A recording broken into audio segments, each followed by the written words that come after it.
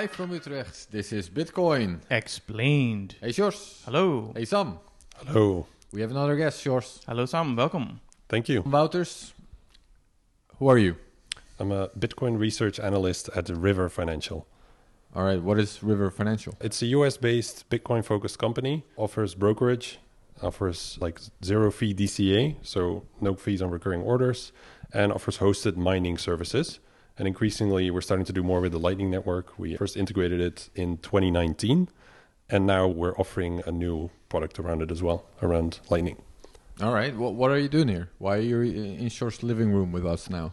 Well, it's an honor to be here, I'd say. Yeah, recently released a report around our learnings from the Lightning Network, the insights that we gathered from running some of the highest capacity nodes in the network. And basically you reached out to me and you were like, well, it would be interesting to have a podcast about this. We talked briefly at Bitcoin Amsterdam about it, awesome conference. And yeah, we'd love to share more. All right. Sjors, what do you think? Sam's here now. Do you want to do it? Sounds good. Might as well discuss the report. Yep. First of all, though, Sjors, we did an episode about the Lightning LND bug so that was the last episode 2 weeks ago. And I think there is an update about that. Yes. So to start off, we kind of speculated in the episode itself what the exact cause was. And we mentioned that we weren't 100% sure. But we were 100% correct. We were not correct? No, we nailed it.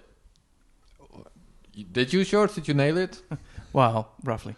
All right. No, anyway, we speculated on a few different possibilities. But yeah, it turns out that, especially we were talking about what happens when you're not actually using BTCD as a full node. You're just using Bitcoin Core as a full node, yet your Lightning node still stops. And you're using LND as the Lightning node. And the reason that happens is because LND uses parts of BTCD, because BTCD is not just a node, it's also a library of components that you can use.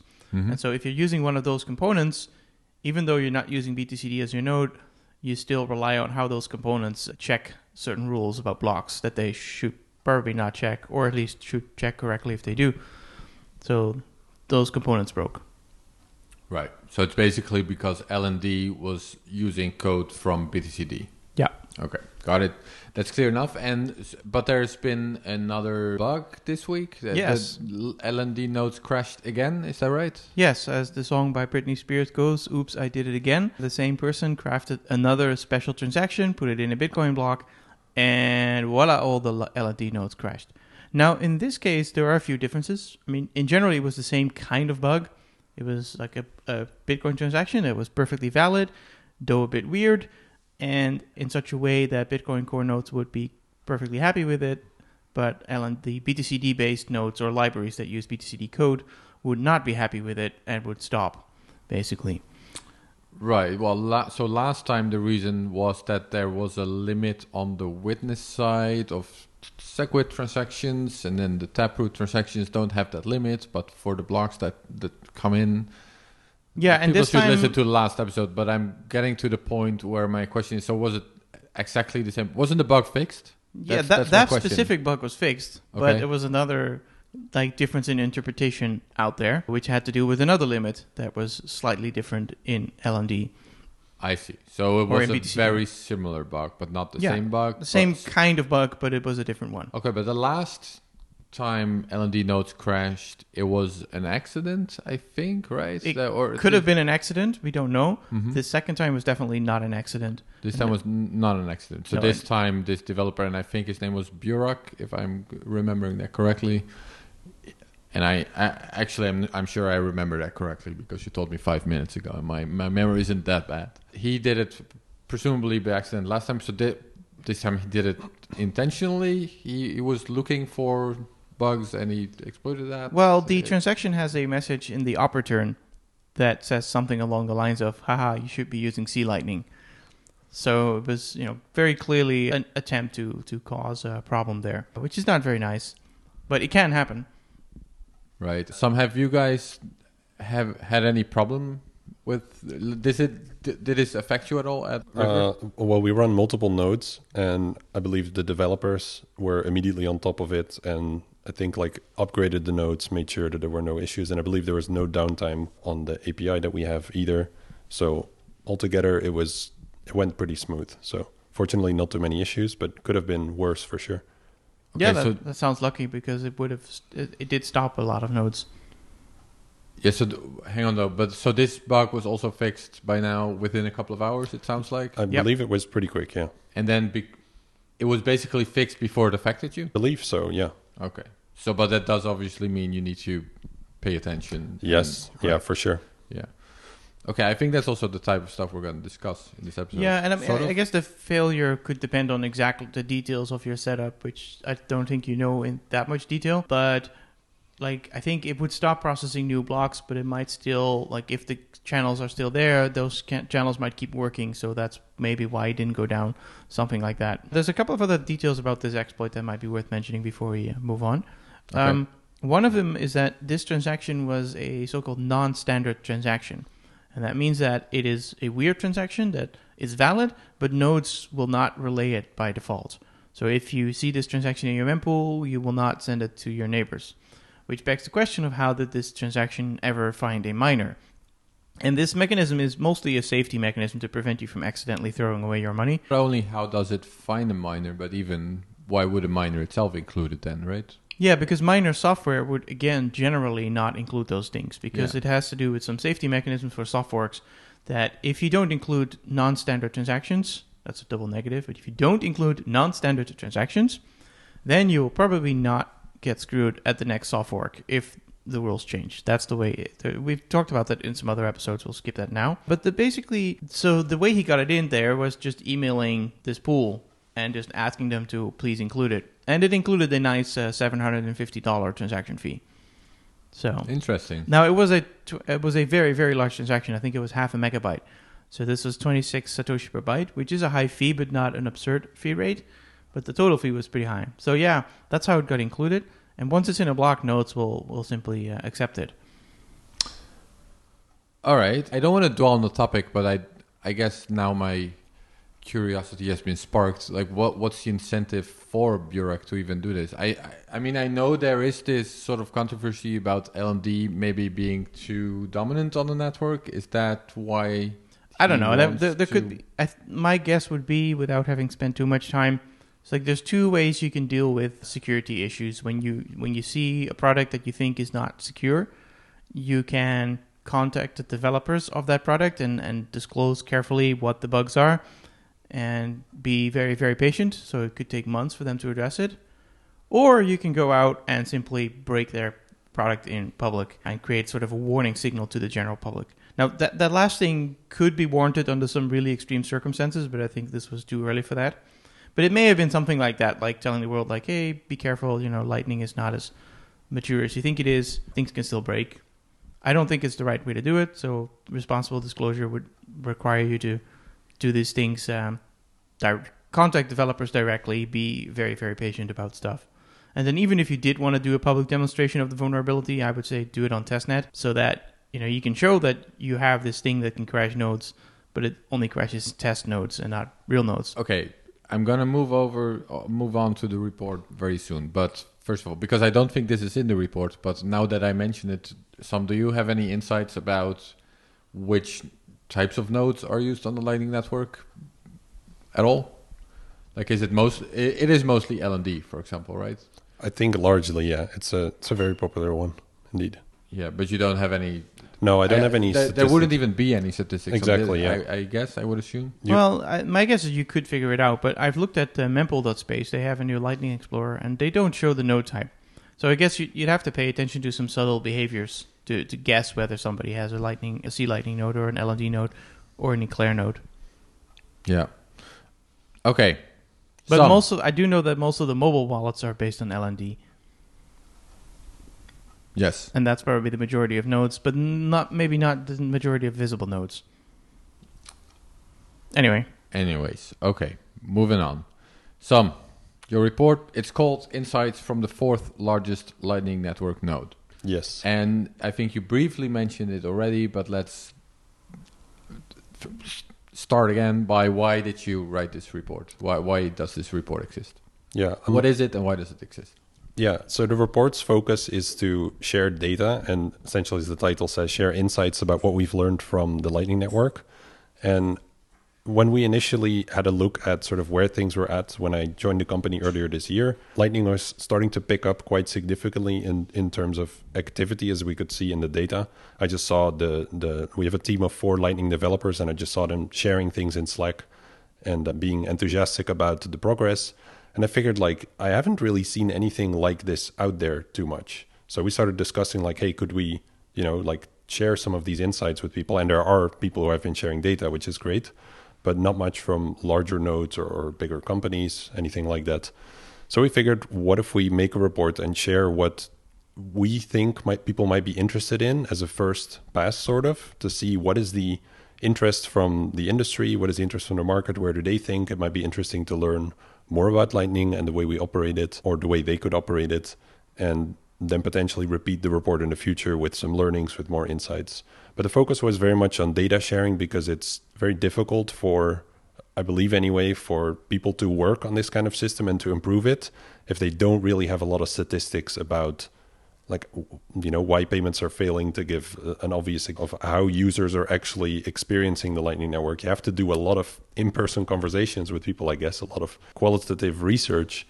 And that's quite time intensive if you're a developer who wants to, build systems. You're not necessarily a qualitative market researcher. And you might be running a non-custodial service where you're not spying on your customers enough to see what problems they're running into. Or you might be, building a node and you don't even have a help desk. Yeah. So, yeah.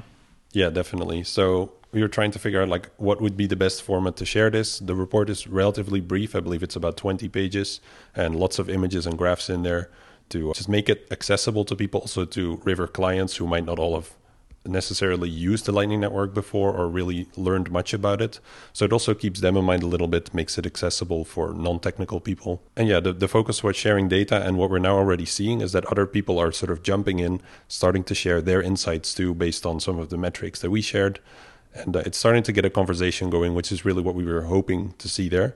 And hopefully this can help developers who want to improve Lightning to gather more data and insights so that they improve Lightning, and essentially everyone benefits, because it's definitely in our interest to see Lightning succeed. And we're trying to do what we can to help there. And to be very clear, what you did specifically, this is the data from your own node. You didn't collect data from other nodes or users. This is just, you guys have one of the biggest nodes, and this is your experience. Yeah, That's what it is, right? Yeah, we actually have 2 nodes in the top 10 by capacity, so how much Bitcoin's on there. But initially, the second one was in the process of being built up, so it wasn't up there yet. But by the end, when I was done with the report, we also had number 5 or 6, I believe, by capacity. The data is all from there. I would love to, in the future, start aggregating data from more providers. And I've seen some comments on Twitter of people being like, yeah, but this is just what operators are saying. How can we trust that? And it's like, well, you could lie about how many transactions you're processing. You can make all kinds of things up to make it look bigger than it is, but eventually it's going to catch up with you. If you pretend to do like 10 times the number of transactions that you're currently doing, and everyone else shares their data and nobody gets close to what you're doing, then it looks kind of dicey. So mostly, I believe, at the current stage of Lightning, people are very invested in seeing it succeed in the long run. So like, you don't necessarily have to trust everything, and you can put like 17 asterisks in the report saying like, this is all like self-reported data from all of these users, but across this many users, these are the insights that we can gather. Okay, so the way we're gonna handle the report is we're not gonna deal with it page by page. We're gonna select some subtopics that we found of particular interest, maybe in context of a more technical podcast. So let's start with the most important question. How much money are you making? Well, me personally... No, I'm not asking about your salary. I'm asking about the fees. I know, it was a joke, yeah. No, the focus of the company isn't to make as much money as possible on Lightning. The focus is to help grow it. So currently the returns are about 1.15% per year. And in the report itself, I also compared this to some other users that have sort of shared their data. Some of them earn like 5 to 10% per year, which is already a pretty significant number. But there's likely some kind of plateau in there where if you add more capacity to your node, you're not going to be able to reach those numbers because there's not enough activity on the network for you to get those kind of returns with that much Bitcoin. So that's a little asterisk there. So for River, it's 1.15% at the moment, but the focus is much more on reliability of the of the Lightning integration that we have. Right. Yeah, I think one of the things you pointed out in the report was to say like companies can optimize for very different things. So they could optimize for revenue, but if they have clients, they may want to, and they make money from those clients in very different ways. They want to make sure that the clients just have the best experience when they use Lightning, even if that's not profitable at all. So, and that also, I guess, in the marketplace means that you're competing with people who do not optimize for profit. So that means that fees might stay quite low, but we'll have to see how that goes. Yeah, definitely. Yo, what is going on, guys? We are proud to have Voltage as a sponsor of this episode. How many of you developers out there have wanted a streamlined infrastructure provider for your particular project? Well, I'll tell you what, Voltage is the Bitcoin infrastructure provider you have been looking for that makes building on Bitcoin quick and easy, whether it's Bitcoin nodes, Lightning nodes, BTC Pay, and so much more. But don't take it from me. Just ask the guys over at Amboss, Sphinx, Podcast Index, and Thunder Games, and so many others that you guys already know and love. Their enterprise-grade products make it fast and easy to build, deploy, and scale your next project. So make it easy on yourself. Even normie plebs can use the dashboard or API. Don't wait before the next block confirmation. Let your team focus on building great products and let Voltage handle all the rest. Voltage is your go-to zero management Bitcoin infrastructure solution. Come celebrate Bitcoin Winter in Miami at Bitcoin 2023. The largest Bitcoin conference in the world returns to Miami from May 18th to the 20th. Head on over to b.tc/conference to get your tickets today. Use promo code BMLive to get 10% off of your tickets before prices go up. If you're like me and want to gain a deeper understanding of what's going on within the Bitcoin market and broader macro environment, you need to subscribe to Bitcoin Magazine Pro today. There's both a free and paid version of this daily newsletter where our market analysts break down what's going on in the markets so you don't have to. Subscribe today at bitcoinmagazinepro.com.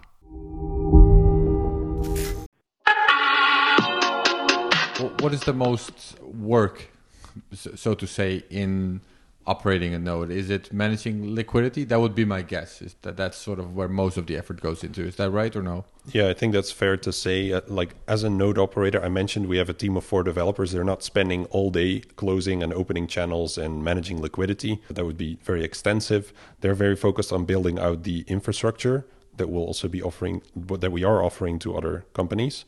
So that's where the majority of the work goes. And managing liquidity, as you mentioned, and opening and closing channels, that does take up some time, especially if you want to have successful routes, if you want high reliability. So there's a bit of vetting involved there in sort of the nodes that you want to connect to, because if you just connect to a random hobbyist that will send 1 transaction per month, doesn't really have much liquidity, doesn't really put any effort into it, it's kind of difficult as a company to justify that because you're locking up capital in a very inefficient place with no track record. So there's a little bit of vetting. It's not very strict. And our CEO has also mentioned on Twitter, like we're looking into ways to make this a bit more flexible, because there is a whitelist at the moment, and only if you're on there you can open and close channels. But it ensures that there's a high reliability for transactions to get routed. And that's ultimately what we want to focus on, to get it reliable enough for companies to want to consider accepting Lightning as a payment, for example. So how does the vetting work? What are the factors you weigh when it comes to vetting? Yeah, for example, some of the things I mentioned, like how long has this node been there? Like, is there some kind of track record? How many connections do they have? How much Bitcoin capacity do they have, essentially? Is there some kind of minimum for the channel size? It's not very large, but it's not like you're opening and closing channels for just a few dollars, because there are already like so many of those out there. So I think those are some of the main reasons, main things. And I'm sure like the how does this actually work? Is there someone sitting there looking at these things, or is it automated? And by the way, I will notice right now, so we had a discussion yesterday before we did the podcast where I mentioned in shorts as well, but for me it's definitely true. I haven't been keeping up with Lightning very closely at all for the past couple of years. Like I'm somehow way more interested in Bitcoin base chain, always have been. So it's very possible that I'm asking very beginner questions, just so the listeners know and you know. I don't pay super much attention to Lightning, but I do run my own node. But I don't pay much attention to the node either. Like I will open new channels if I make a payment and it doesn't go through. That's sort of a reminder to me, like, okay, I should probably open a channel there. Or if people complain that they can't buy my book. But other than that, yeah.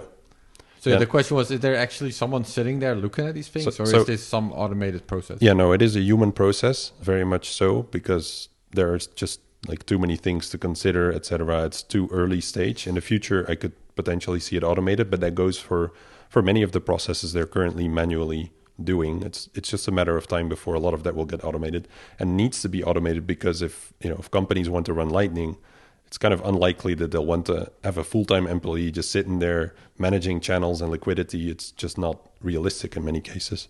So for your note there, like on Lightning Knowledge, like I'm also not a developer. I'm not a technical person. So I do spend time looking at Lightning, because similar to Bitcoin, like it gives off a lot of energy. Like Bitcoin in the early days, it gives off a lot of energy. There's a lot of people excited about it. It's really interesting to learn more about. So I try to keep up to date, but I'm definitely no expert either. So if it's currently such a manual process to manage liquidity, for example, does that mean in effect that how centralized is the network now? Is it really dominated by a few big players like River that actually have someone doing this because they can afford to do it? Well, if you take a look at some of these node operators that are sharing their data on Twitter publicly, I believe GoldSats is a quite well-known one who just shares all of his strategies, all of his approaches. There's quite a lot of other Lightning enthusiasts like it who just share how they do things. And for them, since they're earning higher returns, it can also potentially actually be an income stream. But generally, they mention like it's a couple hours per week work for his approach, for example, that gives a bit of an idea for people, like how much work is this actually. But this is, of course, someone who is very experienced, really knows what they're doing. If you're not that kind of person, there's probably quite a learning curve. It will take you a while to get to that point. So then it's a significant time investment, which, yeah, of course, changes the entire picture for people. But to your question, like, is it centralized at the moment? From everything I've seen, like all the data I've looked into, and there was also a really nice visualization that I added to the report from a Twitter user called PyMoment, which was a visualization of the Lightning Network. And you could see how essentially there's dozens and dozens of different routes that any given transaction could take, like through sort of the major nodes out there. And there will be many sub-routes that will be longer, that might be less reliable, etc. So in that regard, for the current size of the Lightning Network, I would say it looks pretty dang decentralized. It could be far more decentralized, of course. But to sort of bootstrap the network from the ground up, it makes sense to have a very reliable experience for people so that they can enjoy the benefits of the network. And then as it grows bigger and bigger, I'm sure people will also become more vocal about centralization and that type of thing.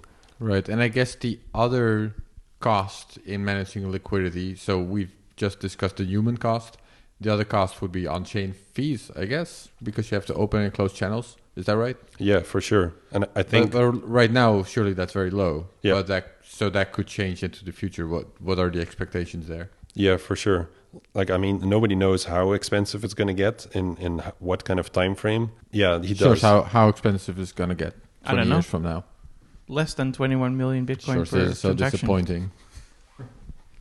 Okay, we have an estimate. Yeah. Sorry, Sam, go on. No problem. Think like what it might be an issue for in the future if you want to get more people who set up routing nodes where they actually earn returns. That requires some technical skill. It requires a lot of trial and error and setting up channels, trying to find optimal routes where you can actually make some money. So if you have to open and close a lot of channels to get to the optimal setup, but transaction fees are quite high, then you could have sort of a upfront cost that you would need to pay to actually get to that success point. But in a way, I mentioned this in the report as well, it's not that dissimilar from someone who wants to build up a successful YouTube channel, for example. You need to invest in some equipment. You need to really put in a lot of time and effort to make really good videos. And by doing that, like you invest a little bit in it, but it can then give you returns. So I actually see it quite similar to that, where the best content creators, they don't talk into their iPhone. They have a proper microphone and some good lighting, etc. And that just makes a massive difference. So I see this play out in the future quite similar for Lightning. However, that argument goes only so far. If transaction fees become hundreds of dollars, then it becomes pretty expensive to become a successful routing operator, a node operator. Well, it goes both ways, right? If transaction fees on chain are $100, well, that implies that everybody who tries to use Bitcoin has to pay that $100. So that means a lot more people will try to use Lightning, and they'll be happy to pay $20 Lightning routing fees. Yeah, for sure. But what it changes essentially is that the upfront cost to become a successful routing node, that would rise. That would become potentially less accessible to someone who doesn't have a bit of a budget to invest in this. Possibly, so that's the only thing. But is that a big threat to the decentralization of the network? But I'd I'm say not even sure probably about not. that, right? Because it's all about the money, the returns you're making on the capital that you're investing. So if you're putting up $1,000 and you start making $300 a year, then it's actually better than it is now. So maybe those high fees just mean that you get more return on your investment, and you don't have to be a big operator. You could be a small operator. Yeah, there's definitely many facets to it, I think. Yeah. You mentioned, and again, well, maybe I should stop mentioning this myself. I was just going to say this might be a very beginner question again. But you said, so there's particular routes you could be on that would make more money than other routes. Would the way to figure that out be just trial and error? Just try it out and see what works, or are there other ways to sort of figure it out beforehand? From my understanding so far, that's how a lot of people do it. So when I mentioned earlier that we're trying to share a lot of interesting data that people might be interested in, the number one request is obviously from people like, what are your most profitable routes? But the tricky thing there when you share that publicly is you get all these people who copy the exact same setups. And by doing that, the profit for everyone declines, and ultimately everyone's disappointed because some people feel like, oh, you lied about this because I'm not making any money. And it's like, well, like 100 people just did the exact same thing. Of course, it's not going to be great. So it's arbitrage. So I guess to make a concrete example, let's say Starbucks starts accepting Lightning payments and nobody has a channel to Starbucks, but you do. Then everybody wants to pay Starbucks goes through you. And so you can just charge like 2% on every transaction. No, you wouldn't do that, but you could. And then as people find out, oh my God, that's so profitable, I'm going to open a channel to Starbucks too. Then, of course, those fees will go down in competition. But the other problem is they also need to have inbound liquidity because you are part of a route. So you are the last destination before Starbucks. But somebody has to get to you first. So if nobody has a channel to you, then even though you have a giant channel to Starbucks, nobody's going to use it because they can't get to you first. So it's tricky on both sides, I guess. Yeah, definitely. Okay, so this segment of the podcast was about fees and liquidity, and also because that's a segment of the report, of course. Is this what we want to discuss about this, or Sjors, do you have any questions about fees or about liquidity? Did we forget to mention anything? If not, we'll move on. Okay, so the next point is why Lightning payments can fail. So why can Lightning payments fail? What did you find?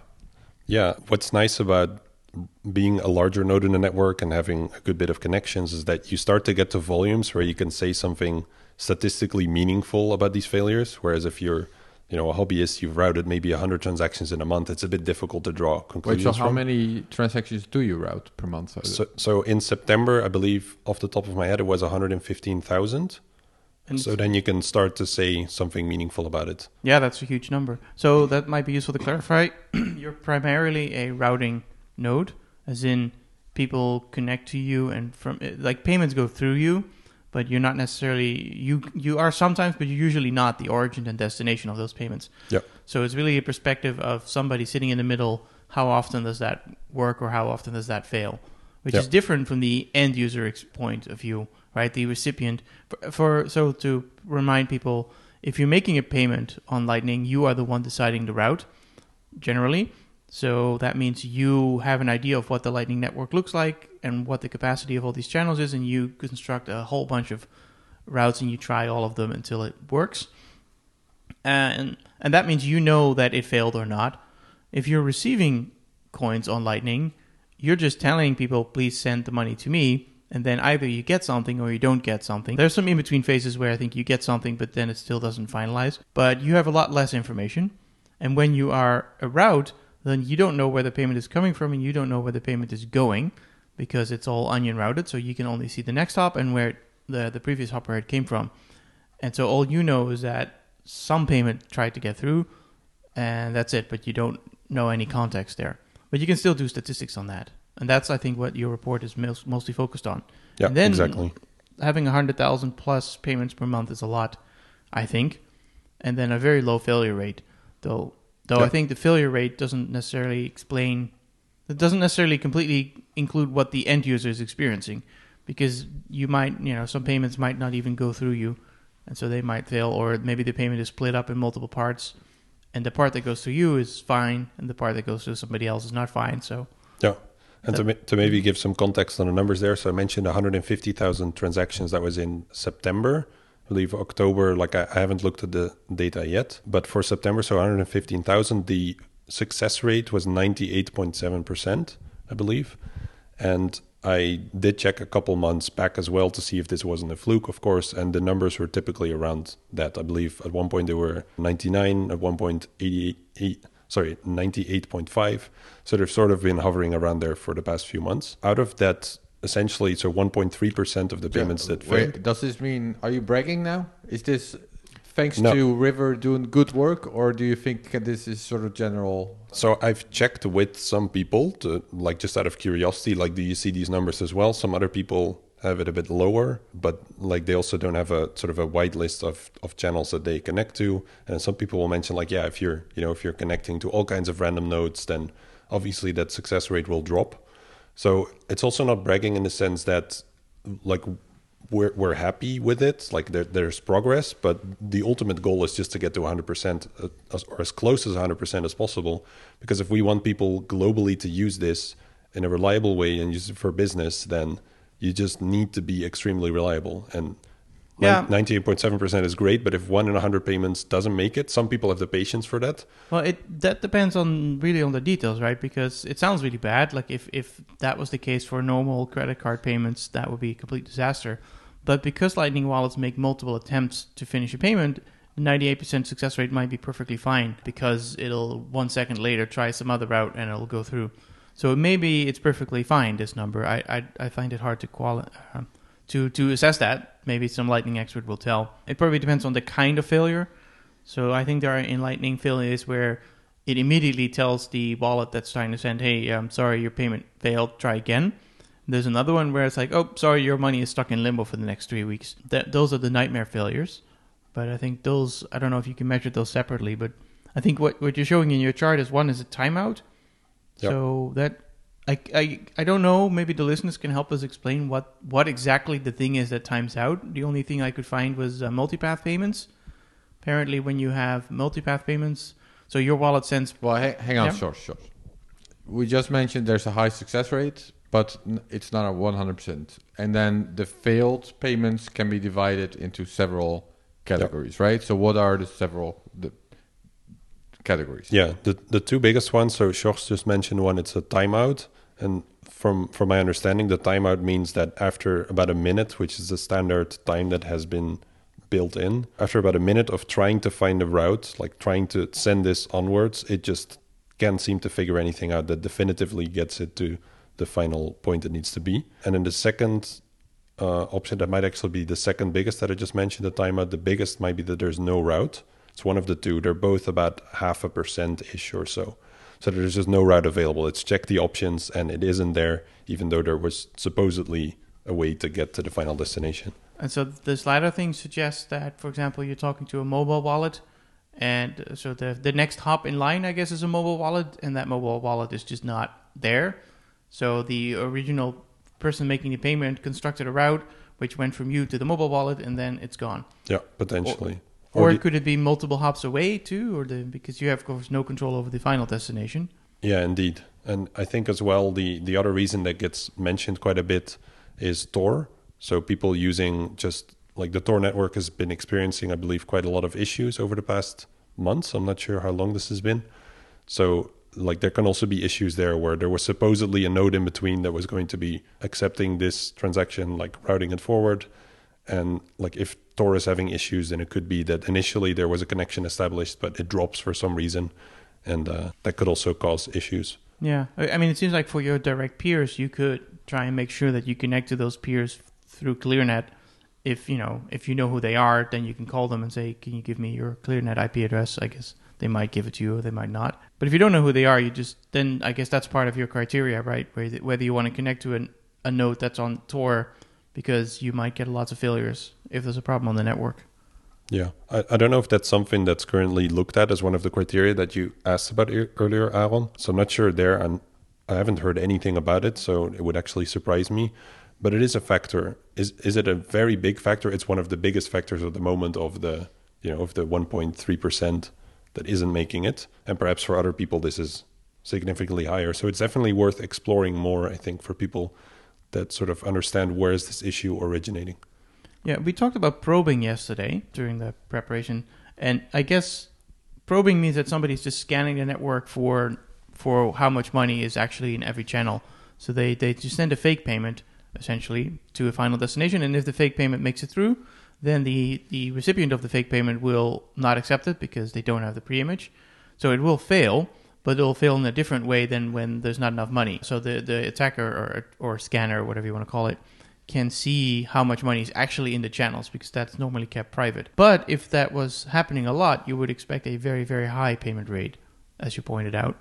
Yeah. And exactly. you're not seeing that, so that implies there's no probing? There's probably some, I would guess. I don't know for sure. There's also, I believe, probably many of the chain analytics companies that are trying to figure this kind of stuff out to see if they can sort of reduce the privacy on Lightning and figure out what's going on there. But I couldn't see anything in the data that would indicate like this is happening at mass scale and really impacting sort of success rates, etc.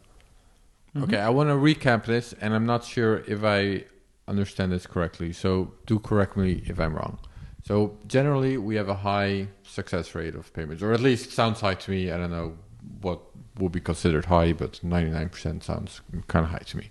And then out of the 1%, so the payments that do fail, you can basically categorize them in two categories. So one is timeout, and one is no route available, right? And then there's a very small sliver of other I'm seeing in the report.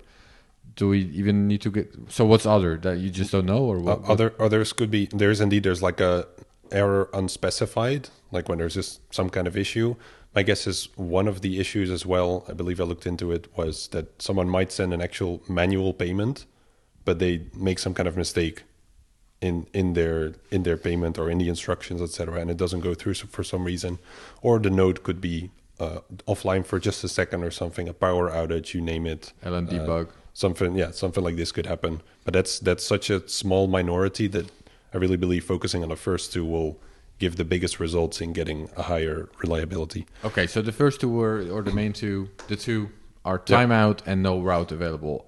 So my first question about no route available is, why would it even get to you if there's no route available?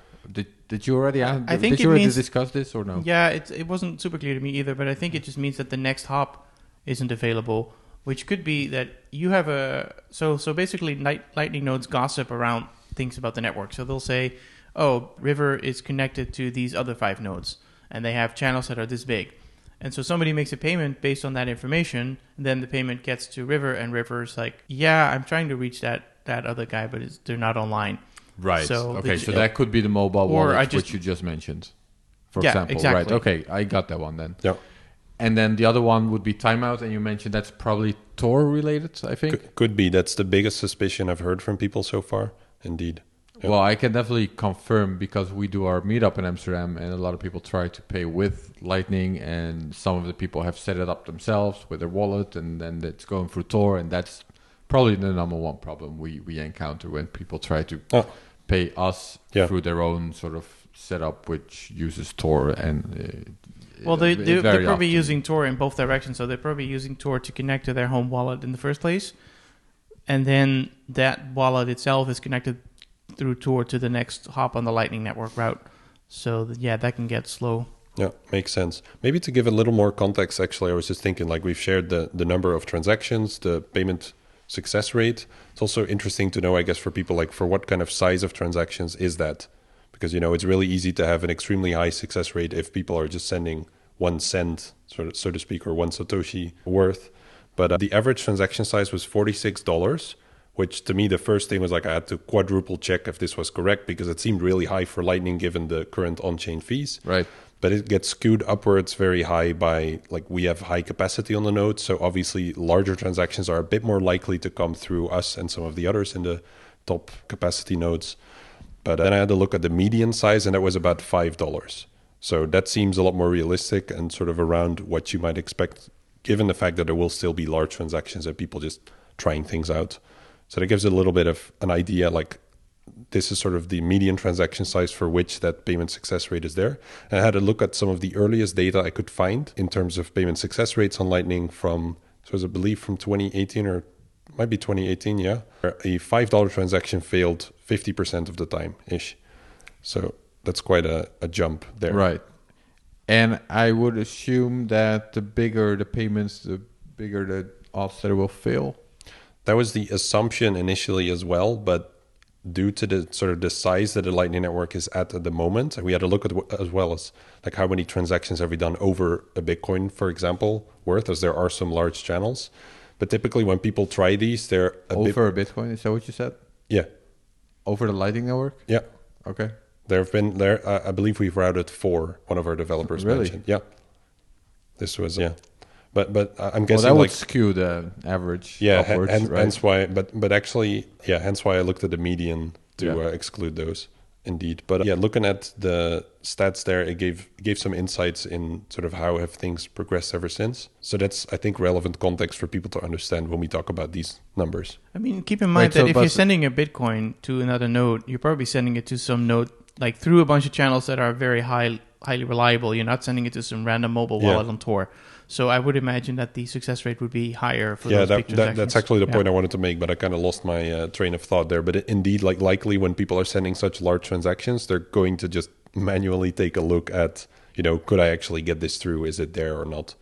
So I believe at the current stage, you can't say a lot about it yet. There's probably, reliability might drop a little bit when you start sort of messing with the threshold of the sort of upper X percentile of the channel sizes. But yeah, for the most part, it seems to be pretty reliable. Yeah, and if you want to know a little bit more about routing, you should listen to the episode I did a year ago with René Picard about optimally reliable payment, yada, yada, yada. But anyway, a smart way to split transactions into things. And he talks about metrics, like if the channel is, you don't know what the capacity of a channel is, so your best guess might be half. Basically, so your best guess might be that half of the money is on one side and the other half of the money is on the other side, and you can do some reasoning from there. Also, we did an episode with Joost Jager. That was also about routing, right? Yep. I think. Okay, well, so we discussed why Lightning payments can fail, and I think, did we discuss everything about that? I think so, yeah. Okay, next topic. This will be the last topic of this podcast. Lightning infrastructure for business. Yeah, you mentioned that River is running a Lightning node as a service. So basically, instead of the clients having to run their own Lightning nodes, you run it for them and they just use an API. That makes their life easier. And you've discovered some things that are important when doing that. Right? Yeah. So actually, River has been offering this for a while, but to just one client to try things out, which is the El Salvador's Chivo wallet. We offer the API for them to route any Lightning transactions that people want to do through the app through our nodes. And what this essentially does is it makes life easier for the developers of this app instead of them having to spend part of their time on keeping nodes online, updating them, making sure they always have enough liquidity, etc. That responsibility is transferred to us, which also means that if Lightning payments fail, people look at us. Essentially the clients look at Chivo and they're like, why is it not working? But Chivo looks at us like, hey, you have to make sure this works as often as possible. And thus, why I mentioned earlier, our focus is very much... I want to specify something real quick here. If a Chivo user pays a Chivo user, it doesn't use Lightning, right? That's just custodial. So we're talking about Lightning payments from Chivo to some other Lightning specifically, wallet. Okay, go on. Exactly. Yeah, so if people want to use the Lightning, essentially if the clients want to use the Lightning Network, we need it to be as reliable as possible, as I mentioned earlier. That's really why that's the focus. But initially, build this up with this as a first client, and then recently sort of came out about it and shared it with the industry. As initially, a lot of people thought that Strike was doing this, but it actually wasn't the case. But that was sort of the first client for us. So was River doing it from the start, or did River jump in later? No, from the start. Okay. Yeah. So from there on out, we learned a lot by doing this and then made this product public, where now other people and developers, etc., can look into this API. If anyone's interested, the website is rls.dev. But you can also find it through the River website. And it's essentially, it's as mentioned, it's an API so that you can route these payments through. And the first immediate thought that people have, like, oh, but that's centralized, like, but then everything goes through River's nodes or something. That's a problem for the Lightning Network. But I see this very similar to when you tell a friend about Bitcoin and they're pretty excited about it. They're like, all right, I'll buy a little bit. In many cases, they'll buy a bit and put it on an exchange and keep it there. And that's not really the experience that veteran Bitcoiners like to see, but it at least makes them take that first step so they can then start learning more about self-custody, about sort of evaluate like what is the impact for this on me, on my life, on my financial decisions. And that's a really first, like a first important hurdle to overcome. And in a similar way, if companies want to start taking Lightning seriously and accept it as a payment method, etc., but they don't necessarily want to have a developer that spends a lot of time on this, then they can use such a service. And sorry.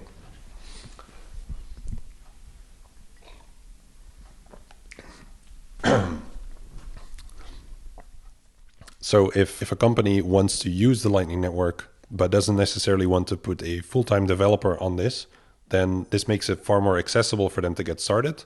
And if they then take it very sort of seriously and it's promising numbers, etc., then they can use it to like use that position to then reevaluate, do we maybe want to run our own infrastructure? So it's a first important step for businesses to want to consider this. Yeah, and something I brought up yesterday, I don't know if the answer to that is known, but you mentioned there's 4 people working on Lightning. Well, there's 4 developers, but they may be doing even more than just Lightning. And You mean at River? Yeah, exactly. And that might sound very large, but I have seen companies that run altcoins and they will have a bigger team on their Ethereum node. So by the standards of, compared to running a Bitcoin node and doing on-chain payments, it's definitely more complicated. But is it more complicated than certain altcoins to manage these nodes? I don't know the answer to it. My guess is it's somewhere in between a very demanding altcoin and a much simpler altcoin or something like that. So that's another basis of comparison you can have. So it's not that you will only have River to run the only custodial Lightning or the only hosted API for a Lightning node. There could be a lot of companies offering that service, so you'd still have, and you can just swap out to a different one if you don't like exactly. them. Or do it yourself if you have more than 4 people available or something like that. Maybe the number is lower. Yeah. So initially when Lightning started growing and becoming people who were very vocal about it being a scaling solution for Bitcoin, they started to push exchanges to adopt it without really realizing like how much work is involved in doing this. And typically exchanges, they're big enough to be able to do this. So I'd say definitely keep sort of pushing them to take some action. But for a lot of businesses, if they would like to do this, there's a fair bit of work involved. It's not something to overlook. So this just helps it to make it more accessible for them. And then they can essentially play with it themselves, see what demand is like from their customers and get a first good look. Yeah, and sharing the resource of liquidity probably helps in general, right? Because you have to lock up quite a bit of liquidity in order to have a good experience. So if you can share that burden with multiple businesses, that might make sense. Yeah. Okay. I would assume in general, if you're gonna put in man hours to add something to an exchange, you're running an exchange, you want to add something, it's probably more profitable to just add some shitcoin that people will trade rather than add Lightning, because people can already use Bitcoin on chain, right? Yeah. That's probably the reason that a lot of exchanges haven't integrated Lightning, although it is growing now. Some are starting to adopt it. Yeah, definitely. And I think that's totally correct what you're saying. And for us, it's nice because we're just Bitcoin focused. We don't have to worry about all these other coins and integrations and you name everything. So it's really excited to just focus on this and try to help it grow as much as possible. Thank you for coming and explaining all this interesting stuff to us. And dear listeners, thank you for listening to Bitcoin Explained.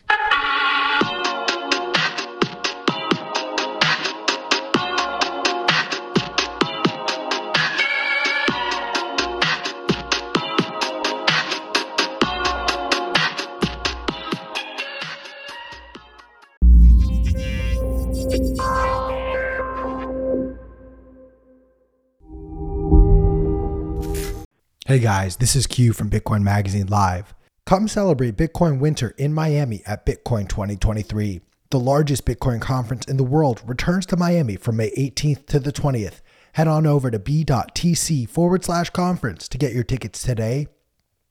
Use promo code BMLive to get 10% off of your tickets before prices go up. The censorship-resistant issue of the Bitcoin Magazine print edition is available now. Grab your copy at your local Barnes & Noble store or head on over to the Bitcoin Magazine store and use promo code BMLive to get 10% off of your order today. If you're like me and want to gain a deeper understanding of what's going on within the Bitcoin market and broader macro environment, you need to subscribe to Bitcoin Magazine Pro today. There's both a free and paid version of this daily newsletter where our market analysts break down what's going on in the markets so you don't have to. Subscribe today at bitcoinmagazinepro.com.